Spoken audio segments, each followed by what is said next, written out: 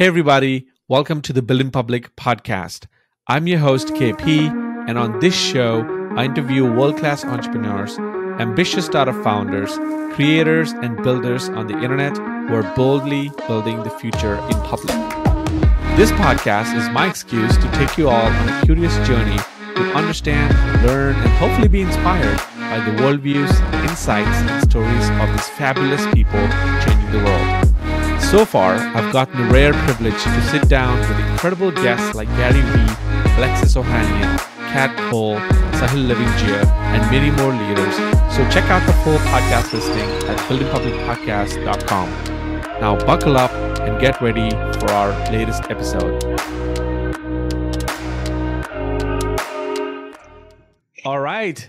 Hello, everybody. Welcome to Building Public Podcast. I'm your host, KP, and I am insanely thrilled and excited to have my dear fellows from BIPF2, the Building Public Fellowship that I run, second cohort. I can't believe we're already about to be in the third cohort on August 7th. So I'm getting a chance to bring three of my favorite fellows from the previous cohort to kind of share their experience of what it felt like to be part of the fellowship. What were the unique takeaways that they had, based on their personal journeys, how they benefited from being with each other, being in this sort of peer-led community, and what it means to build in public for each of them. And kind of like, jazz, sort of go into this jam for like the next 30, 40 minutes and riff about, all things creator journey, all things founder journey, and building public. So that's the theme of the conversation. I'm super honored to invite Jim, Varun, and Aishwarya into the interview. Welcome, guys. Hey, KP. Hello. Hey, KP. Thank you so much for having us.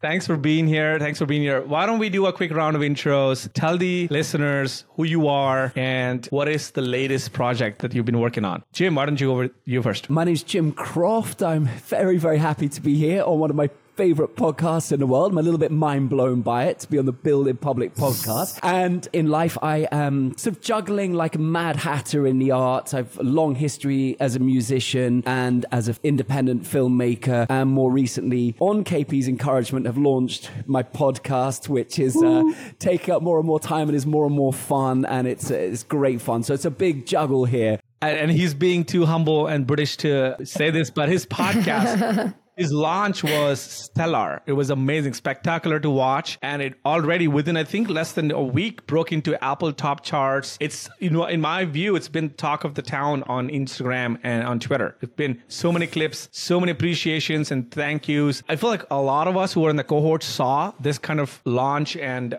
this kind of reaction for you happen anyway. We kind of predicted it, but it was so heartwarming to actually see that in real life. So many of our journeys are like that. We all knew a certain thing would work. That's why we were gravitated towards it maybe. But then when it really manifests itself, it's so pleasing to watch. So we felt that for you, Jim. So thank you. Also, Jim has, we can go on forever, but Jim has an insane song among his many, many amazing hits on Spotify and Apple Music. Please listen to the song called Obstacles, my favorite on Spotify. And I'll include the link in the podcast, in the show notes. And you'll really appreciate this man after that song. Obstacles on Spotify. I'll pay you later, KP. No, you can Venmo me. Yeah. You can Venmo me.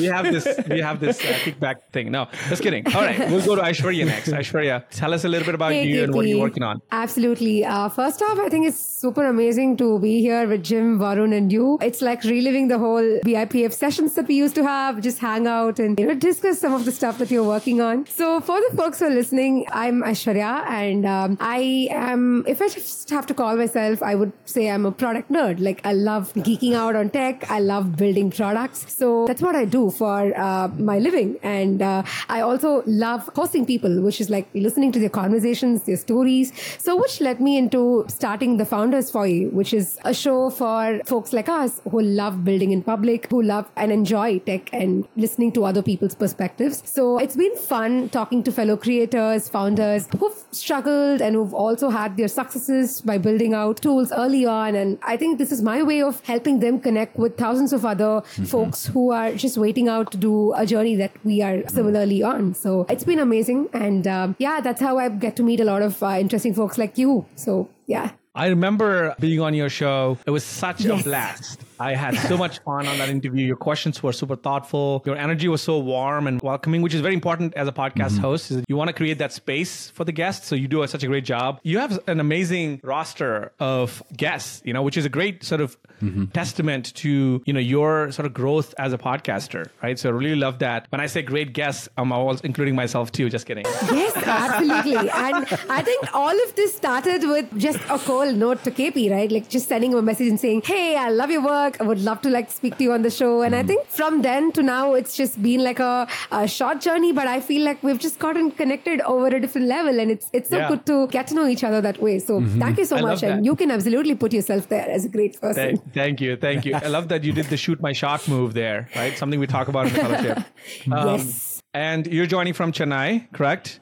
Yes. And Jim's right now is in Europe, somewhere. Berlin. All right. Off to you, Varun. Give us a little intro. All right. Yeah. So start off, I guess I would have to say this is my first podcast recording. So thank you for having me. Nice. So you could say, Varun, you could say that I was on 3 podcasts because really we have 3 podcast hosts here. And rather, Varun brings us all together. He's like, oh my God, like I'm the host here and like I'm going to host the 3 podcast hosts together. So background-wise, I'm a computer science engineer. I studied in the US, worked there for some time in the Bay Area in Silicon Valley. Then in 2018, moved back to India and then transitioned into manufacturing. So that manufacturing journey has had a lot of ups and downs. And so that's kind of what led me into BIPF, saying, hey, is there something for me to share? And if so, how? And so I think that is what really brought me here, and that's a little bit about what I'm doing now. Varun's very soft-spoken, as you can tell by now, but he's a low-key rubber glove baron, right? He's a very accomplished entrepreneur. He doesn't like to toot his own horn, but he's very humble, approachable. One thing I loved spending time with you, Varun, we were each other's accountability buddies in the fellowship, was how self-effacing and just simply humble he was all through. And I had to really hype him up a little bit. I'm like, Varun, you gotta like play out a little bit, you gotta brag a little sometimes, but he's so soft-spoken, which is something I love about you, Varun. So let's start with the first prompt, which I have in mind for the 3 of you, which is outside of me. You can't say KP because of you, but outside of me, what were some compelling factors that led you to joining BIPF and joining the second cohort? You can go with Jim. Let's go the same order. Jim, Aishwarya, and Varun. Yeah. Well, so in Berlin, the winters are long, bitter, painful, and endless. And this year I decided to kind of like go and attack them. So I dislocated both my shoulders the year before. So I was trying to get back to health, and I was running out every night, going to the gym, about 5K through the snow, taking on the pain. And what did I discover? The Build in Public podcast. And I kept on listening to episodes, and I was so inspired by it. And this was like so exciting. And then this sort of, I think I hadn't been on Twitter for 10 years, and I just thought, I just love this podcast. So I'm just going to go on for no other reason but to say, right, I just want to say you've really made a difference to my life, and I'm learning so much from my path, from all these crazy hackers and no coders and people outside of my area of interest. And it was just so weird and inspiring. And then shocking thing, KP wrote back, and then we sort of I didn't write to you directly to start with. I think I just dropped a comment, and then it went from there. And then eventually I remember I got the shock of my life because you wrote to me, you said, Jim, I watched your documentary. This is a documentary I shot on the Trump-Clinton election 2016. It did very well in the film festivals, and I couldn't believe it because I hate to say this in public, but we are building in public, but you're a bit of a hero of mine, while I was listening to all of this and loving what you're doing. And you're like, Jim, I watched the documentary. And I was like, no damn way. And then we got chatting, and then you told me about the Build in Public Fellowship, and I was like, oh man. And I was so split in two, because on the one hand, I was like, I love the energy of this guy, and we really connected, and it's something that for me was a surprise because I had a sense of your sort of wholeness as a human being, but I didn't have a sense of this broader spirituality that I very much associate with you, and this sense of mission and drive, and this sense of actually we can change the world in very small ways by these micro ways that we put that we express our path and show our path through building in public. But the other part of me was like, no damn way. I'm not a cohort guy. I'm an artist. I'm a rugged individualist, and I'm too damn busy. But the problem with UKP is just so damn convincing. And it was like, you look at me with those big, lovely eyes while we're chatting. And I was like, God, I just imagine the next 6 weeks I could talk to this dude for 6 weeks. And so you suckered me in, and it was one of the best decisions I've made in a very long time. And I don't want to overblow it, and I'm not here to sell it for you, but I would say it is one of the things that has been in some type of aspect transformational in some type of way of I've been in a transitional phase of my life, and this experience and being around you and the energy that you has helped me like a type of sort of guide or mentor. And it's very rare the right angel comes into your life at the right time. And so I've had a great experience. I'm very grateful. And those were my resistances, if you like. That was a great sort of backstory. I mean, I knew some parts of it. I definitely did not know the sort of the other side of it in a way. What really resonates there is sort of this, like I've learned a while ago, Jim, that if you really jive with somebody, even if it's for 5-10 minutes on the internet, it's so rare to get that spark going, whether it's your favorite author or your favorite founder or favorite musician. Or I often do this, on my Twitter, if you notice, like I was reading this book called The Third Door by this author called Alex Bunyan. And that resonated with the first 20 pages. And so the thing I did was just went to Twitter, found him on Twitter, and then gave a public shout out. No ROI, no expectations, nothing. It just said that I appreciate your work. It resonates with me. And 9 out of 10 times they don't respond because, again, they're all big authors. So maybe they're busy. Maybe they don't know me. But that's not the point. The point is to offer my appreciation. And I feel like every once in a while, serendipity works in your favor where they will respond or they will like either lead to some other Zoom call or some other, a live event, and suddenly you're either friends with them or, you've done business with them. It's just insanely fulfilling, So I appreciate your first reach out, and that led to this moment. Isn't that crazy, right? Like it's a domino effect. So it's wild. Yeah. And I'm grateful that our paths have crossed. And the 6 weeks there was really just sort of, in my view, the launch pad or the beginning chapter, like the prologue. Or what do you call that? Is it prologue? Yeah, like the main initial 4 pages of really long, journey and transformation that you're going to face and experience. So excited for that. Could I just chuck in, KP? But that's part of the thing that I found so surprising about it was the level to which you're investing in a sort of deeper way with the people that are working with you. It doesn't feel like it's a transactional relationship, and that was a big surprise. Yeah, thank you. All right, Aishwarya, tell us about what brought you to BIPF.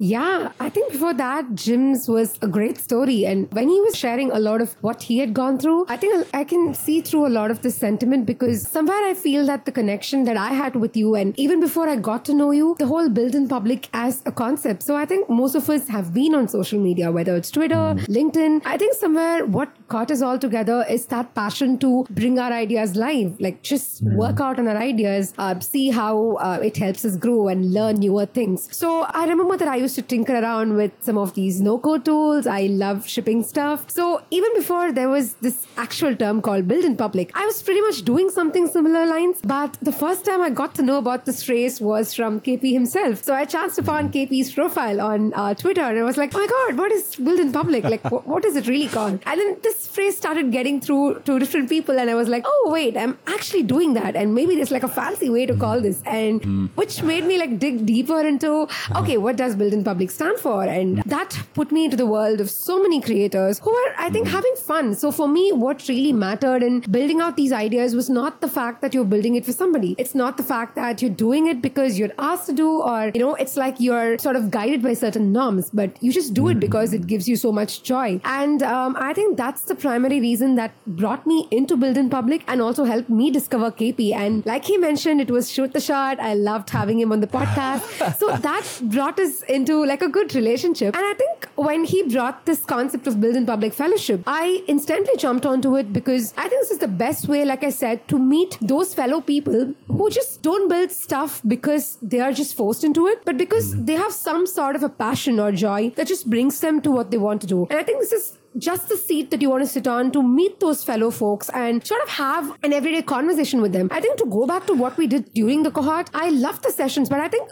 apart from the sessions, those little quirks that we had for the BIPF cohort, like a simple example being the accountability partner. So I remember Rachel and I used to get onto calls right after a session. We used to write down our goals. I think I just used to check on Rachel's goals. She used to check on mine. And then we used to be like, okay, so here we are, like 50% through our journey. So how's the next week going to look like? And there are days that we've ranted to each other about, hey, this didn't really go well. And I think it's the fact that you befriend people, you sort of come closer to people by just not by the virtue of saying, hey, I give you X, you give me Y, just the way that you said. It's not transactional, but I think you're just bound to work with each other because you're genuinely interested in supporting each other's journey, like very happy for each other's success. I think that sort of a happiness is so unparalleled, and I think you can get that in the cohort, and it's so good to be around the people without any expectation, and that's my any day the best thing that happened through the cohort.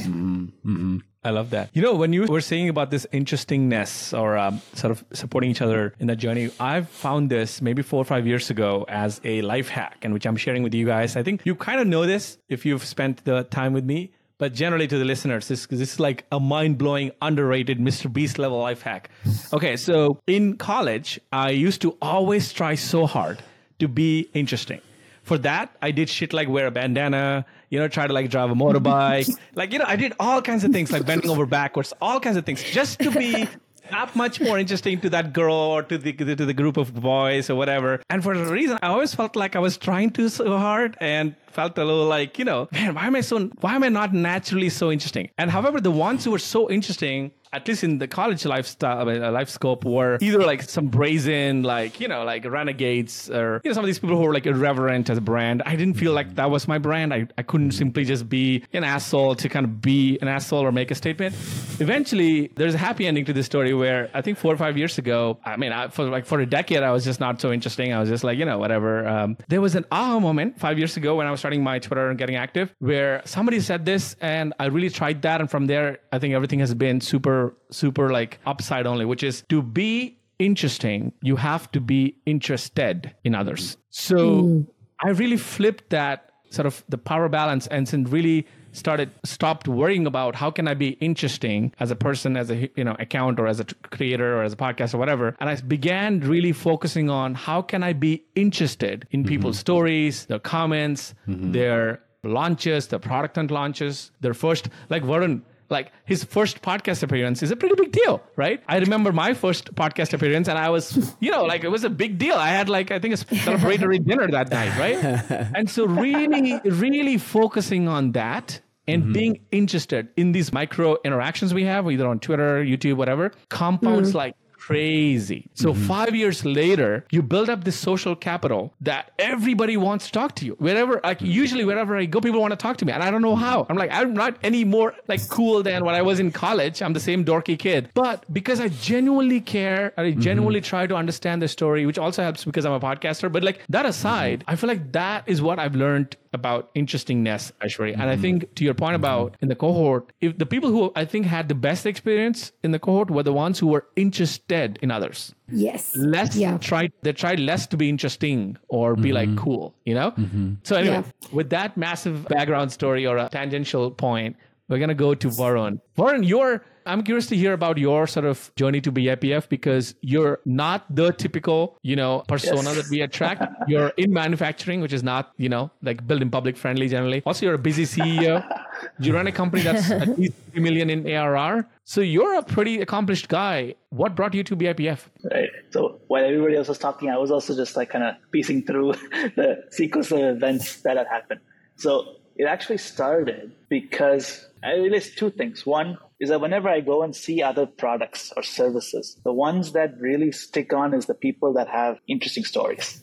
The websites. That's what kind of emotionally connects with you. If you just go and see that, if you just go and see a website where that is just generic content, you're just going to disengage unless you really want what it is. Otherwise, you're not going to really go further. So I was like, hey, how can I? That was I think one thing is like, hey, how can I create an emotional connection is something that I started to think about. And the reason I started to think about that was because of my son, actually. So he's 4 years old now. But when he started going to school, my wife decided that she wanted to start a Montessori school. So we realized that a lot of the teaching that can be done in a Montessori school can actually be done at home, or at least a large chunk of it, or 60-70% of it we can bring to the house. So we started brainstorming and trying to come up with a solution where how can we kind of take what we are doing in a Montessori school, which let's say less than 1% of the population can probably afford, and bring it to something that the remaining 99% can afford at very cheap. It should be very cheap, but it should be having very high value so that people would be able to get interested. And so what drew me is what you mentioned is the social capital, that if I had social capital, it'd be very easy for me to get people to join. It'll be easy for me to share what I am doing, both to attract people to work with me, and if people find it interesting to work along with the ideas or concepts that we're going after, and as well as to attract users. So you see very often like people who already have a following, when they launch products, you kind of hit a different level of traction. So that's kind of what made me start thinking, okay, how do I build social capital? Do I do personal branding, or how do I get my story out there? Which is what kind of brought me into Build in Public. They're saying like, hey, I am in manufacturing, I have ideas. It's just a lot of craziness going on in my head. It's like, who would be interested in knowing, hey, somebody I interviewed for 2 months joined on day one or left on day one. But then that's kind of what's saying, okay, let me join something that can help me to learn how I could possibly tell the story, how I can share that knowledge that I am gaining in a way that will help others. Right. Primarily. It's not to Yeah. Varun, I got a dumb question. Actually, so I remember you starting your Twitter account after joining BIPF, which means you were not present on Twitter, which means you must have not seen the launch tweets of BIPF and all that. So how did you even get to the website, man? Like, we both don't know. I think it was just through Google. I think I just started building in public, and I started going around through Google. And I didn't know you either. We didn't know Gibby. Oh, wow. If I had a CMO in the company, they would get a raise, but because there's no CMO and I'm the CMO, so I'm gonna treat myself to something tonight. Because I was thinking through like, how did I actually come across it, but I am very sure it was through Google. I didn't have Twitter at the time, Facebook or Instagram, so I would not have come in. I'm not a very frequent LinkedIn user, so I'm fairly sure I was just searching for Build in Public. I started looking at who are doing things in Build in Public. So I think somewhere along that search, this link came up, and I was like, hey, this is interesting. It's like a 6-week thing that can kind of immerse you into this. And it's like, I think that's one of the first things was kind of like, just get started. Don't worry what it is. Content doesn't matter. Out of hundreds of tweets, only if one bad tweet is that nobody's going to worry about it. Like, understanding the perception from a reader really helped break, I guess, the layer, break the barriers. Say, okay, let's give this a shot. And I think now I'm almost at 300 tweets or so, somewhere in that. I think that's what brought me to BIPF, and I think the rest is history. The rest is history, as they say. I'm building on that. Now I'm stuck with you for life, and the rest is just kidding. So I want to talk about the phrase building in public, because I think every one of us has a different affinity towards it and different definition of it, and how we employ and embody that in our own way. So when I start the fellowship, I always talk about how building in public to me is kind of like Buddhism or veganism, or like it's a philosophy, it's a lifestyle. So everybody, there are different kinds of Buddhists, there are different kinds of vegans. It's ultimately I think core belief is the same, but to the level at which you execute that philosophy is different, and it's very individualized based on your needs and your story. So I'm curious, Jim, what does building in public mean to you, and how do you try to embody that now? So I'd never heard of the phrase build in public. I think, like Aishwarya, I had been doing this in a way for my whole life. But having said that, I think thinking about it in a different way, and also from this interesting no-code and hacking and a different world that I was interested in, just looking at, okay, what could I draw from this into the path of the arts? I sort of think of myself as a creative entrepreneur because I'm juggling mediums, and the world says niche down. I'm sort of the idiot that does nothing but that. But that's the way that I am. And I think it's the unity between those things that perhaps give me a different take on things, if you like. When it came to building in public, from an artistic perspective, if you like, it's about the story within things and recognizing that there is a profundity and a potential meaning that can be drawn out of the smallest possible things that are happening to us. And that includes the full tapestry of what can happen to you, whether it's in a day or in a week, or what you're working towards. And one of the things that I very much enjoyed about following your Build in Public journey, KP, is that you will talk about the great things that happen. And as you said about earlier, I'm British, I grew up before the social media came out. I'm still a bit reticent to shout when good stuff happens. But now I'm like, I kind of get it. It's okay, the digital world is moving so damn fast. It's this non-stop river. You've got to be a voice for yourself so that you can be a voice for others and vice versa. And so, and it's like Varun, like you were saying about putting the story. I've been following you on Twitter, and it's like, wow, this is a totally different world to something that I'm interested in. And suddenly I can kind of start knitting together the poetry and the interest of this man, on the other side of the world in manufacturing, doing something that I have on the surface no obvious interest in. Suddenly I'm going, wow, look at this journey this man's having. So it gravitates and it pulls an audience in. And so it's this sense of the story within things and this exchange with the world, and recognizing that somehow by exposing not just the good stuff that's going on, but also having a sort of courage to put out when there is something that's happened it's not about dumping your whole state of being, but it's about being transparent about the journey that you're on. And that includes the whole kaleidoscope of things that happen to you, including when something just absolutely tanks and doesn't go well. So for me, there's this very courageous aspect about building in public that has drawn out the courage to both shout about the good stuff that's going on, but also to say, okay, when something tanks for me, I can put that out and discover that can actually encourage people in other ways. Because there's a few people, I'm 15 years down the line in my journey in the arts, and it's like, well, when something tanks for me, that can be quite helpful for someone, not because they're having Schadenfreude, but just to know there's going to be pitfalls and pain and hurdles and obstacles and all the rest of it on the path. And we all know that there is. So building in public has become a little bit of a unifying motto for those ideas. And that's what I learned about as well through the fellowship. I love that. Showing both the love side of things and also the pain. Because there's no happy, just roses and, rainbows alone, right? In any journey, any meaningful journey has both highs and lows. And I feel like often, to me, if you're not building in public and kind of sort of showing at least a glimmer of the more vulnerable parts, you're almost doing a disservice to people behind you. Because when they hit that inevitable pitfall, they're going to think that something's wrong with them, as opposed to being, oh, this is just part of the journey, And I suffered from that. I suffered from a lot of people watching and consuming content from a lot of people where they would never show anything painful or anything vulnerable, any tanking moment. So in my head, I was thinking for years that maybe I'm at fault. Instead of thinking, oh, they're just hiding the juicy stuff or the non-fun stuff. And also that becomes a real gift for others. Yeah. And it's so inclusive. And I've found that it's so easy when you're trying to create something or build something, and we're almost taught to just share the successes and the celebrations and the rest of it. But it's like, that's not where the good stuff is. Yeah. The good stuff is the totality of the journey. Yeah. In the hero's journey, if you see any of these great movies are made on, the myths are written about. In the hero's journey, there's always moments where, the hero or heroine questions himself or herself, and that's where the mentor and things like that. So there are always inflection points.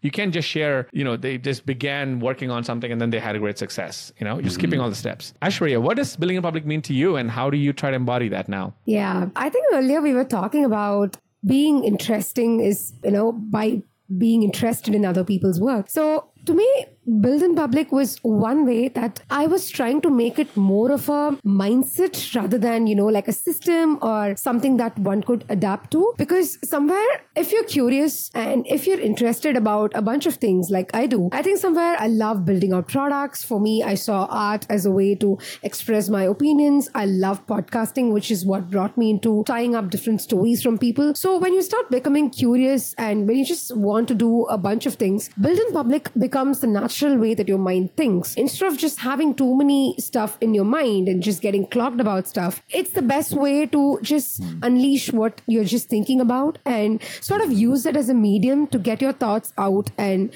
then see and figure out how things go your way. So For the longest time, I could not put into words what build in public meant to me because, like I said, I never knew it was called build in public. So I was just doing things I loved. When I went into a flow of state where I loved doing art, I loved connecting with people, I loved building products. But when it all came together as a phrase called build in public, that's when I sat down to really reflect upon, okay, what does it really mean to me? And I think it just became a way for me to let go of, hey, I have to be perfect. And, like I only have one side of me to be showing in public. And that's just like, hey, Aishwarya has this, Aishwarya has that. Instead of that, it just became like a natural way for me to think. So it's like I think in public and I put these things out in public. And this is the way that I'm able to improve on what I do, as well as understand how it really resonates with the others. And I think I would like to clarify on the way it resonates with others, because oftentimes a pitfall that we as people who are passionate about what we do can fall into is when we start putting these things out, our goals really become around, hey, did this content really go viral? Or like, does this particular piece resonate with this audience? And then eventually we get attached a lot with the audience. So for me, I also redefined my goal. So build in public was not just a way for me to say, I would do what my audience wants, or I would like really do something that only goes with like 10K set of people.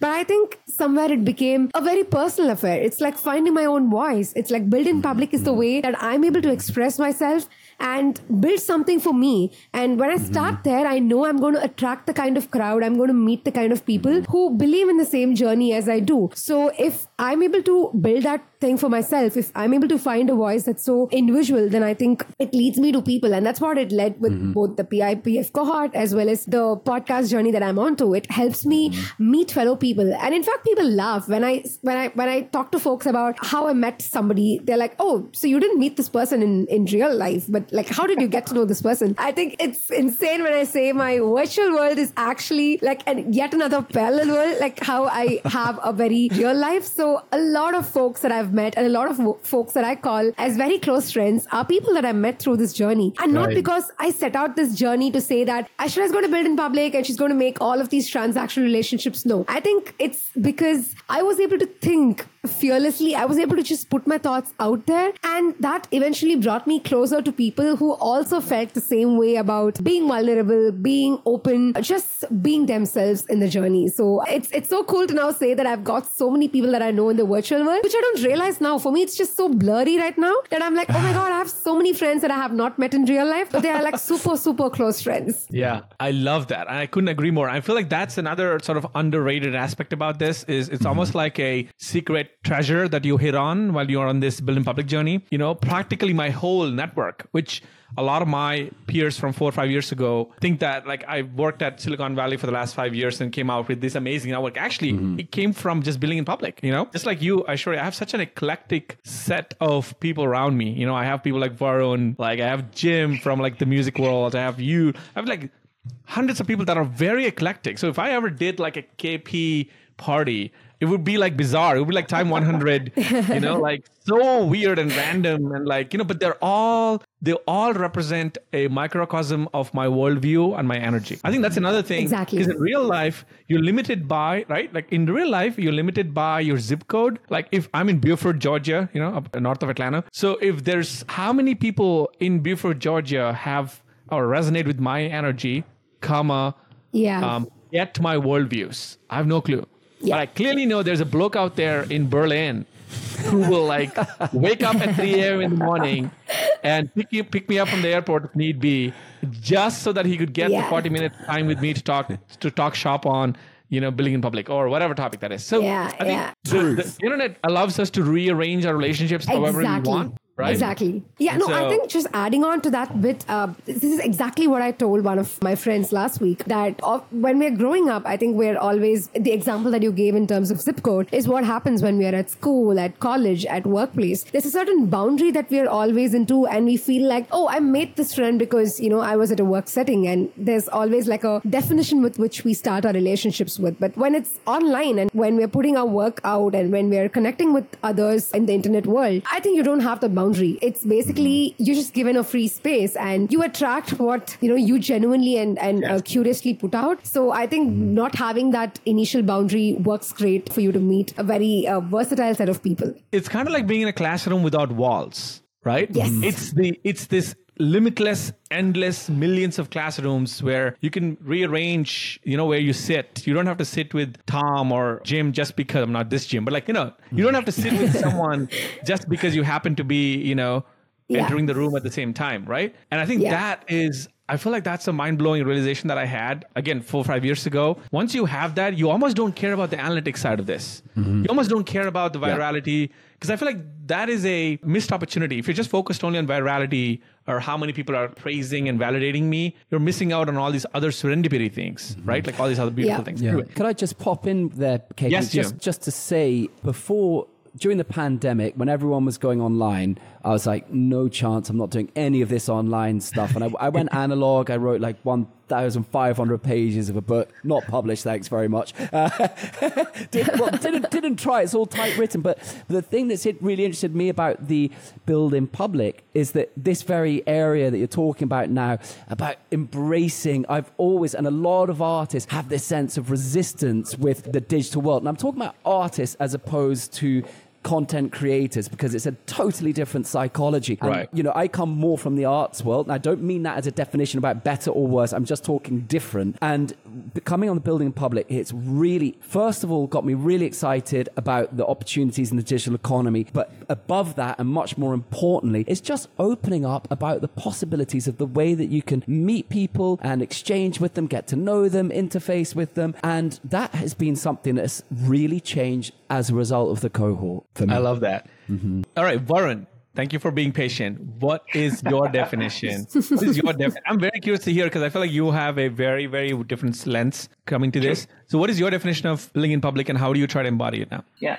So I guess for me, building in public is not actually making a product or something in public. But to me, building in public is more about sharing experiences and learnings that I had over the last, let's say, 4 or 5 years that I have been doing this, primarily to help build on the knowledge. Like if I have a problem here, someone chimes in and says, hey, why don't you think about it this way? I say, oh yeah, because just to build on other ways of handling issues that I'm having on one side, but also to teach others, because I think that everybody likes to teach other people. A lot of people like to do that. And when you teach somebody else, it also helps to kind of make it more concrete in your own mind as to what you're learning. So I think that is the primary thing, because over 4 years, I have gone from taking 3xing a company because of the COVID pandemic, and gloves was a huge commoditized product that was in huge demand during that period. And within a year after that, having a turnover fall 50%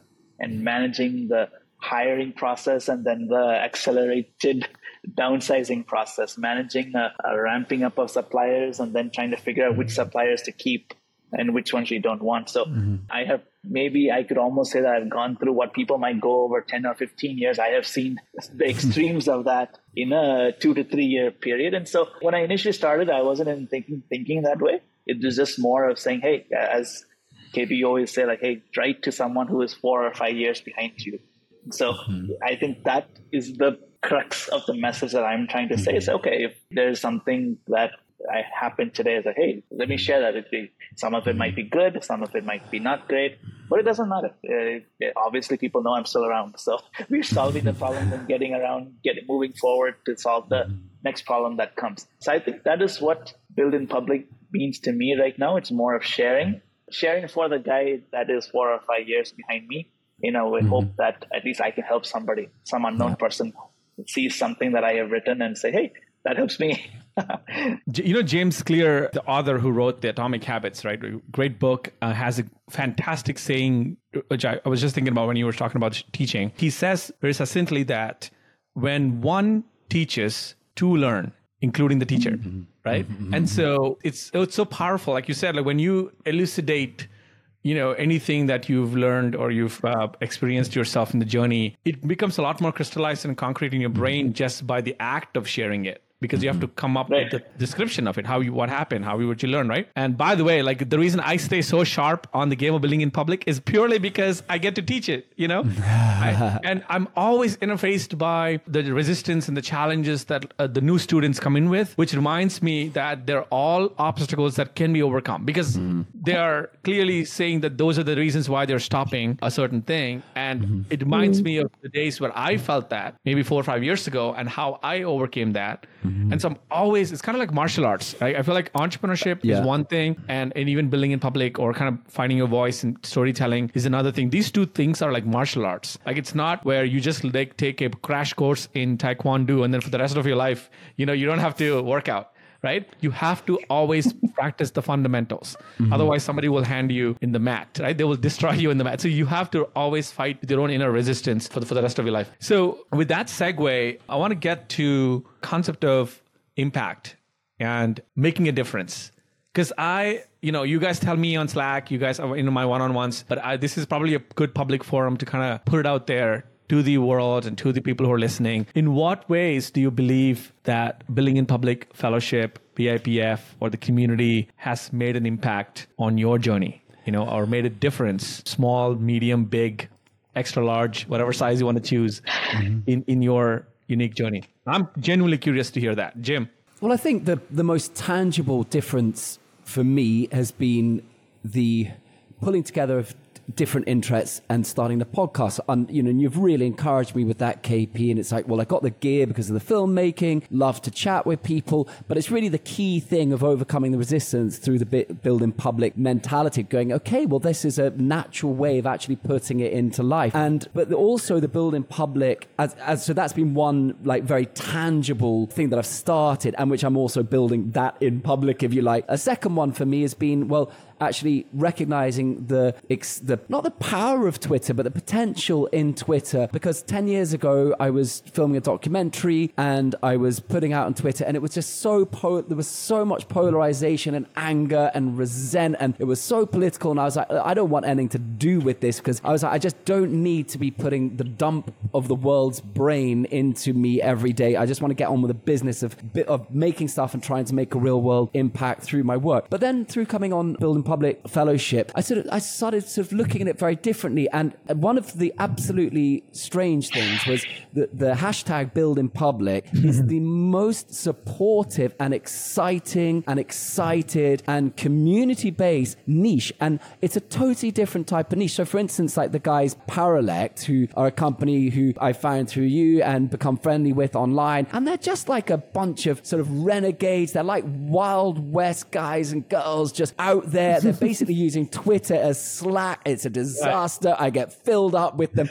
but they're absolutely batty and nuts, and they're doing it so beautiful and so much heart. So you come across these different people, and then I sort of put out a couple of different things. I thought, I'm starting to write a new album. Maybe I'll just whack out a few things. You've been encouraging me about doing a bit of music. I thought, Twitter, it's a bit exposing. And then I was like, okay, well, I'll just put a few things out. And then, I put out a couple of things. And the people at Paralect were like sort of bees round a beehive, swarming around it and sharing it and going, oh, this guy, Jim, he's going to do our music for our next album. I was like, who are these lunatics? So that was like a really, really fun thing. So there's been just a few real tangible things, like for me, the podcast, recognizing the power of Twitter, and then thinking, well, maybe the last thing in the world that I was expecting was to actually take music and to build that in public in a new way. So it's a massive impact on me, and I'm very thankful for the journey. And even if you're able to do 10% of the musical journey in public, right?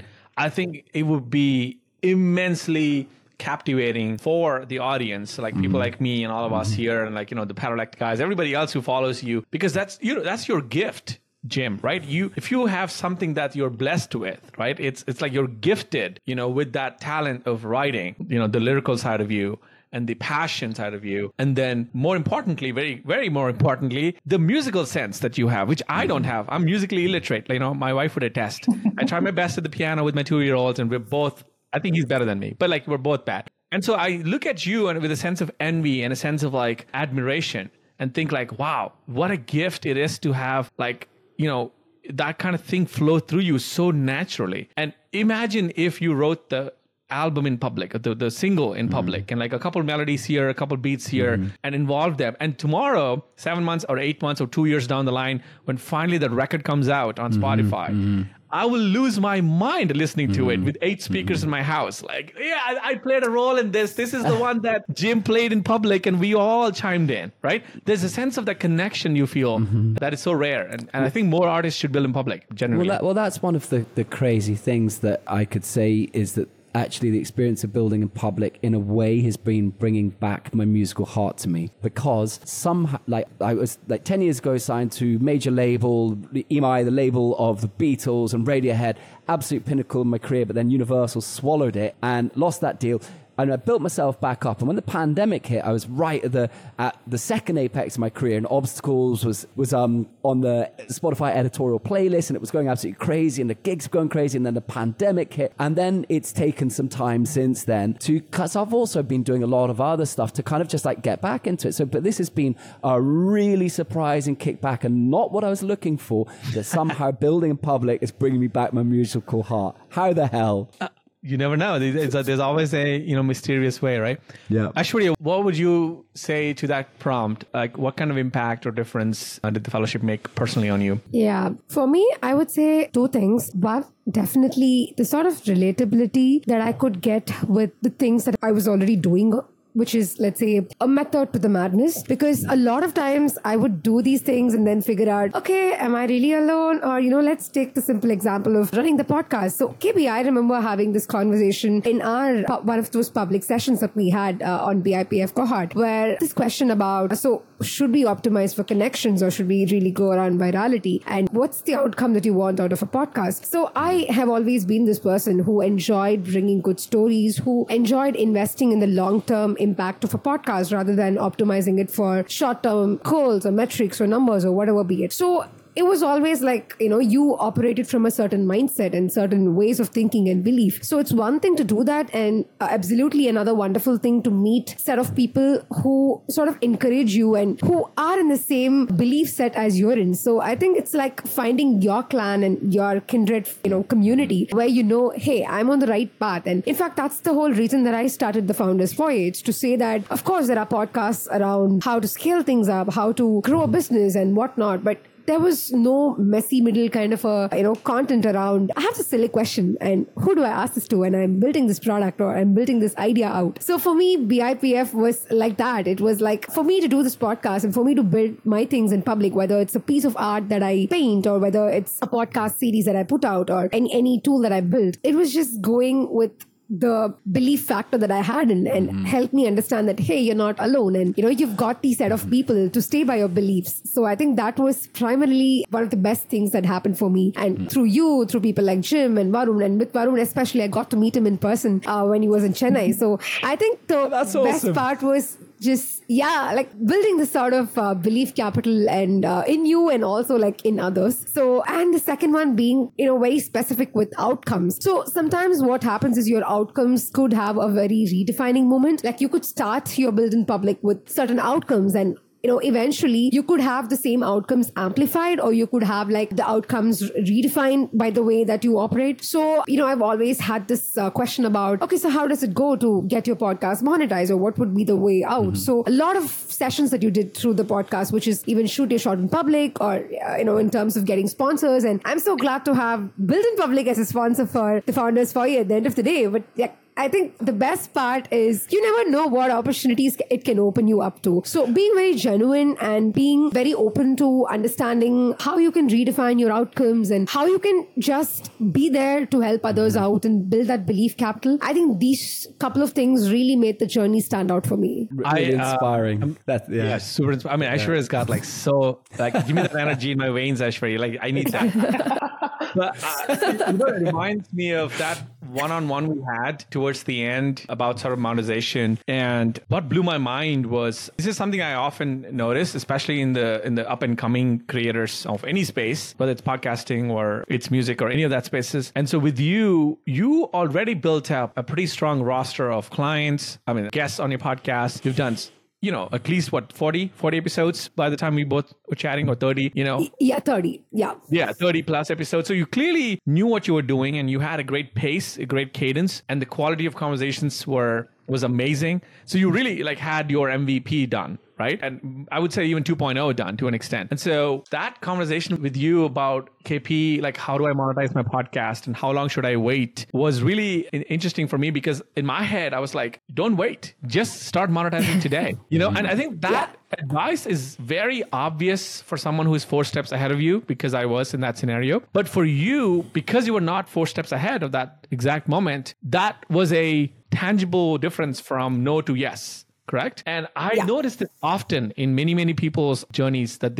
if they just had one call or one conversation with someone 4 steps ahead of them and simply presented the biggest barrier they're dealing with, the biggest conundrum they're facing, it's so obvious in the other person's mind, the answer. So when you asked me, I was like, hell yes, start monetizing today. And I will help you how to write the sales page, what people care for. And if at the time I didn't think of this, but 2 to 3 days later, I thought, okay, why don't I become a first sponsor to kind of kick the, flywheel into motion? And now I promise you, I'm not kidding, I promise you, will be inundated with the rest of the year with sponsors. Because all it takes is 1 sponsor, 2 sponsors to really get going. And then the rest of the sponsors look at what you've done and look at social proof, and they're like, oh, this is legit. That's it.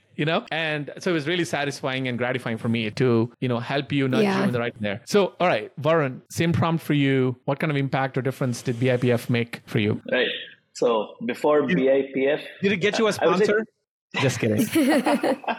I would say 2 things. One is the community of people already in the fellowship. It was very, as I said, you have designers, you have artists, you have programmers, you have people building things, you have people who build things that didn't work. So just connecting you have such a variety of people there in the fellowship already. And since you have the Slack channel to be able to connect, it's like if you join the fellowship, you're already you have a network of, let's say, 30 people that have immensely different backgrounds and experiences to connect and learn from, and who are in a way all in the same journey that you are, but at different paths and talking about different things. So I think that was one. I had a chat with many people in the cohort that was within our cohort, and even some people from the previous one, just say, hey, what's going on? So that gave me a lot of ideas and thoughts on, okay, how do I want to build out my build in public journey? What do I want to share? What would be more useful? And the second thing was kind of through the BIPF journey was trying to figure out, what in the world do I want to talk about? Is manufacturing interesting? I'm in it. But what aspects of it can I add something to? What aspects of it are actually interesting to others? Or what type of angle should I take? The topic or what happened might be very dull, but how can I present it in a way that you can actually learn from it? So I think that is something where you and the team and the cohort, as you guys were responding to tweets and things, we were, even on our one-on-ones, we were kind of analyzing what had done, what got 1,000 views, what got 20 views, just to figure out what is driving traction, what the way I'm saying it. So I think that for me, since I was just starting off from zero, that was very helpful to help me to kind of narrow down on, okay, so there could possibly be a need for someone talking about what I'm doing. It's one, okay, fine. Now, how can I share what I am going through on a day-to-day basis and convert that into a way that is engaging to an audience? I think that engaging side was something that was new for me, and also talking about figuring out what to talk about, finding that niche was also something that we figured out how to do.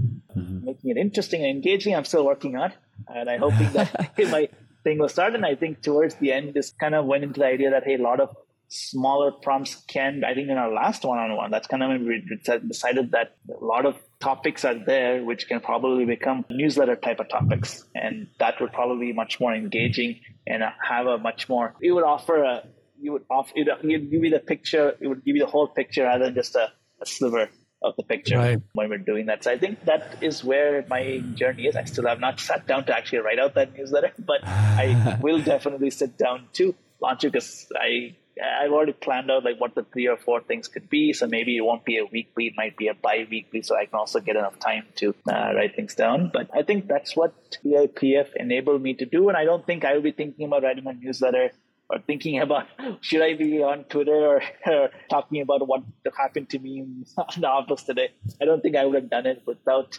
the push and the support that I got through BIPF. The 300 tweets, Varun, much to your wife's dismay, you were staying up in the night and then writing some of these tweets. So one thing I want to say about the sort of, when do you want to launch? Not just for you, Varun, but like a lot of the even BIPF1 fellows. Like I think the 6 weeks to me is almost like your opportunity to immerse yourself in the journey, learn as much as you can, soak it in, and really feel inspired and sort of look for that catalytic moment. And after the 6 weeks, when that inspiration strikes you again, the right timing. I feel like I have this phrase that I say divine timing, right? Like there has to be a divine timing for things. There's a reason why I waited 31 years to marry my wife. Like I couldn't have done it at 23. I was not mature enough. Like there's like everything runs based on a certain clock, I feel. And so the 6 weeks is just a immersive experience, but at some point in the next 2-3 months, you may have that, moment where, you're like, okay, I'm going to launch this thing. The lessons will carry you, and the community and all of us are here to kind of, root for you when you do. So I wouldn't worry too much about the timing as much.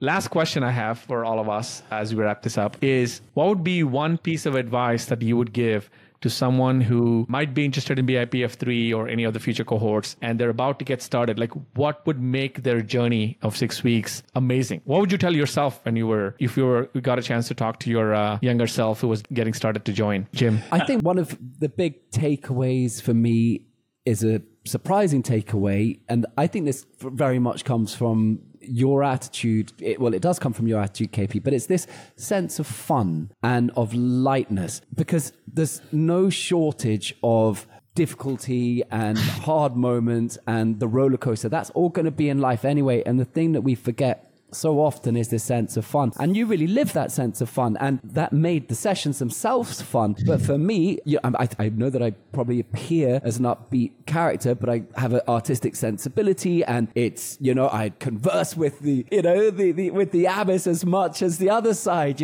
and I found that really helpful to go, right, I'm going to keep it light, not to lessen the meaning or what it is I'm putting into the world, but as a trigger to say it's okay, and it's not as important as you think it is. Lighten it, put it out. And the exchange that happens with the world as a result of that is it's like a computer. You clear the cache and then you're ready to go again. And I've really enjoyed that. And if I could just quickly add on to that, the other thing was I just wanted to shout out all the other fellows and people on the fellowship, because I was just to follow on from what you guys have said, because I had no idea that I would feel such a deep sense of connection. And I'm like, wow, I've met sort of 15 other peers who I feel like I'm on a journey with in the next phase of my career. And coming from the arts, where you're either with loads of people on tour or on set, or you're in kind of desperate aloneness, which is very similar to, I think, a lot of what a lot of founders and solopreneurs go through. That's a real ace to take out of it, and a great experience. I'm very grateful for that.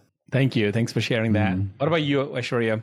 What's your advice? Yeah, I think Jim mentioned it as fun. For me, it comes very close in terms of saying this cohort becomes a way for you to explore what gives you joy. So I would say, like, just as you start the cohort, it would be great if you can make like a list of all the things that would give you joy. And this could be anything that you want to do in terms of just building it out. It could be a tool, it could be, music, it could be art, it could be makeup, whatever it is. I think just making a list of all the things that gives you joy. And as a second step, as you go through the cohort and meet these people and like interact with you, KP, just be open to doing one new thing, right? And in my case, I think the one new thing was taking a shot to figure out how do you monetize, or how do you basically like talk to a new person on the show. Like if I'm always like picking a certain personality on the show, like how do I go outside of that zone? How do I just pick some interesting lessons from the fellow folks? Like, talking to Varun gives me a whole new perspective about manufacturing, but that does not mean that you can't apply that to your own work. So how do you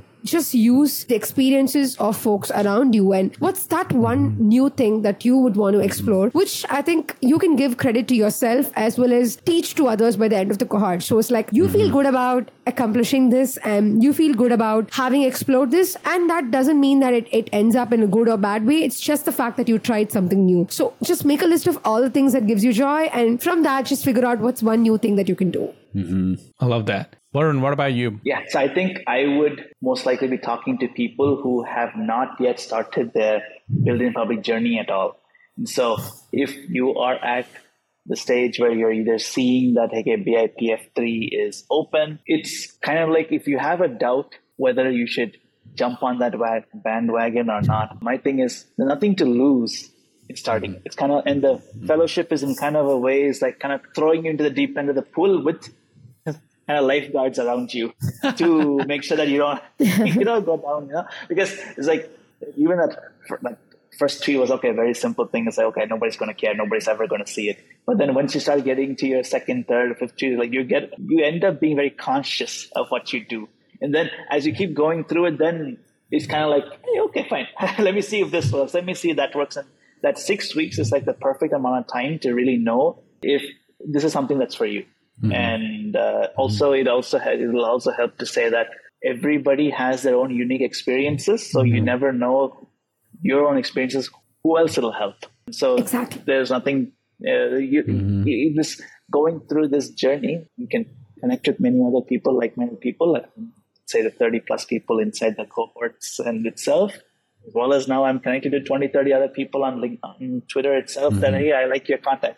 And just the other day, I was learning facts about crazy advertisements and how they're unique. And now when I am talking to my digital marketing guys, I'm like, hey, why is your digital marketing not giving me any emotion? I need emotion to come into this. So like, I mean, I guess you don't quite know what you're going to get out of it until you really jump into the pool.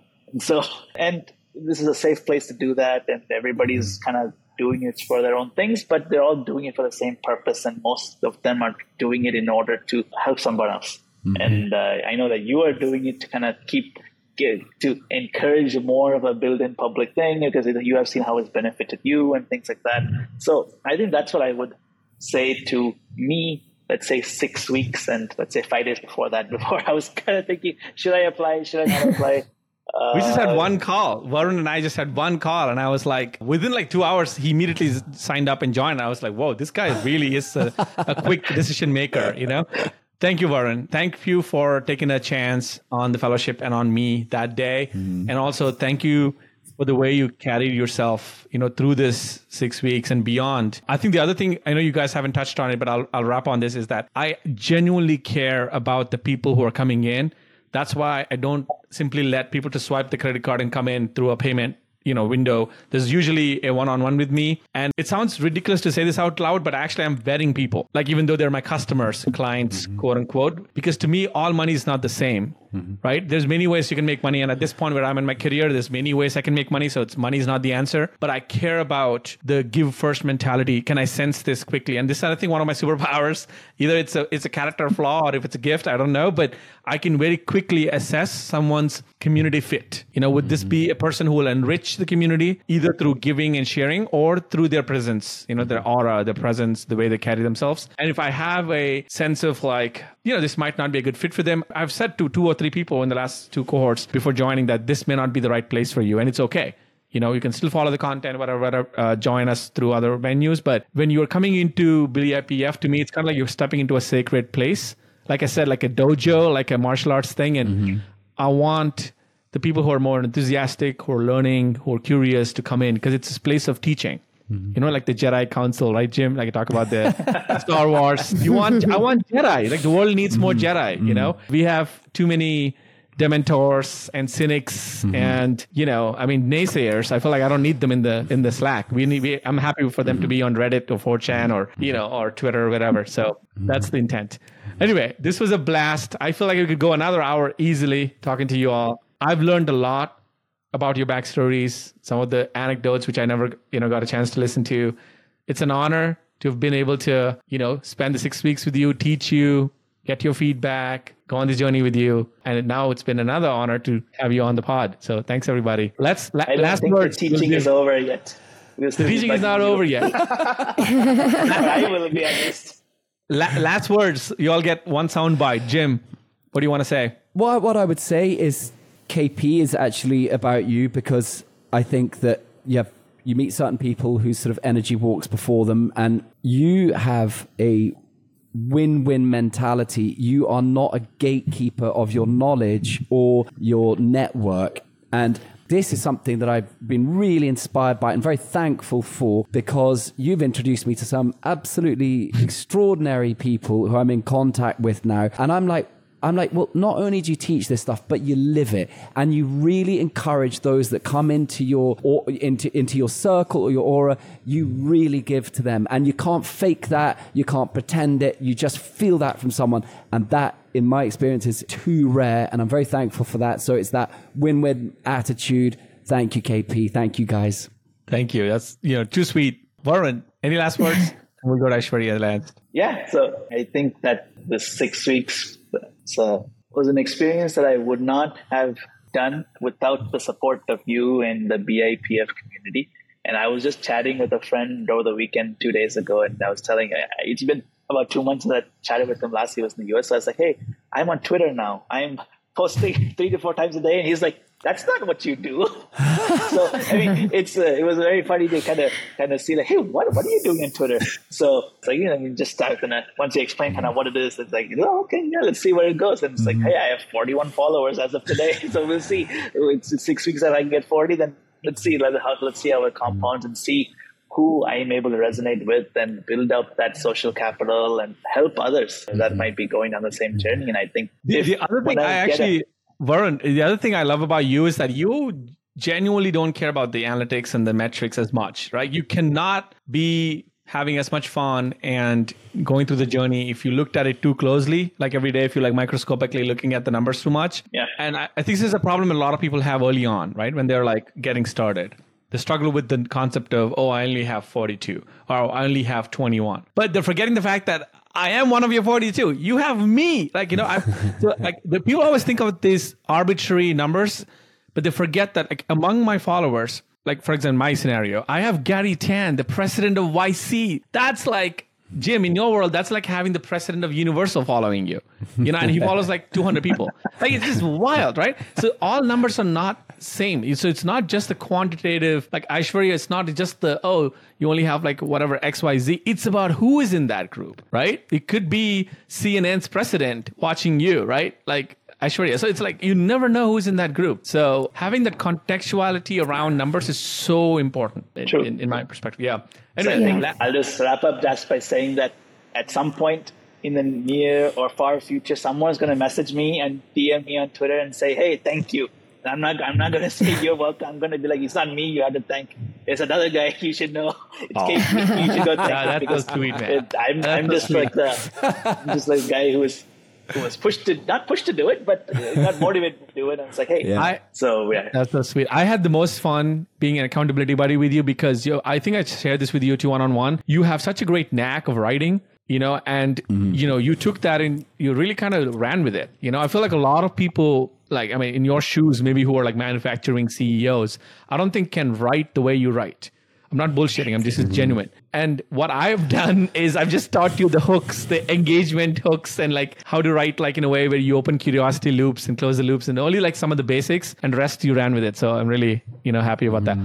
Aishwarya, last words, and we can wrap up. Yeah. For me, it's the way you build a community. I guess it's not oftentimes as we think about what you end up taking from people or what you end up learning from others, but I think it's what you end up giving. So this whole cohort of folks, it's like the first thought that came to my mind is, okay, what is something that I can share from my journey? It's something that could help others who are probably just looking to learn or just looking to kickstart their journey. And I have seen that a lot in KP. And I think for the folks who are just going to start with a cohort 3, it's going to be amazing to look at an example of a person who is a giver and who is actually genuinely interested in you, genuinely interested in helping you help others. And I think to me, that's the way you build a community, and that's the way you meet folks and befriend them and be there to support each other. So the fact that you can be a giver and you can get to work with a giver like KP is the best way, to begin your journey and build in public. Thank you. With that said, send me your Venmo links, all of you. Send me your PayPal links, all of you. So I can just disperse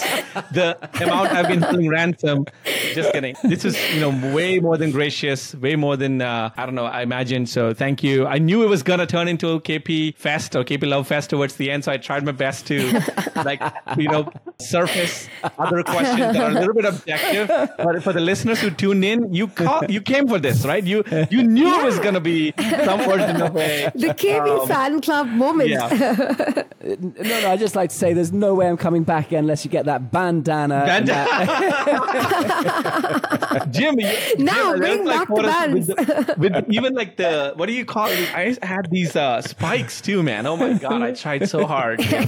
I wish I didn't know. All I needed was a friend like you who was an actual musician to be cool, right? Like I could just say, hey, you know what? I'm with the band, even though I'm zero musical talent. Anyway, thank you so much. Love you all, and hope to see you in a future session again. Bye bye. Bye-bye, guys. Thanks. See you. Thanks, KP. Bye.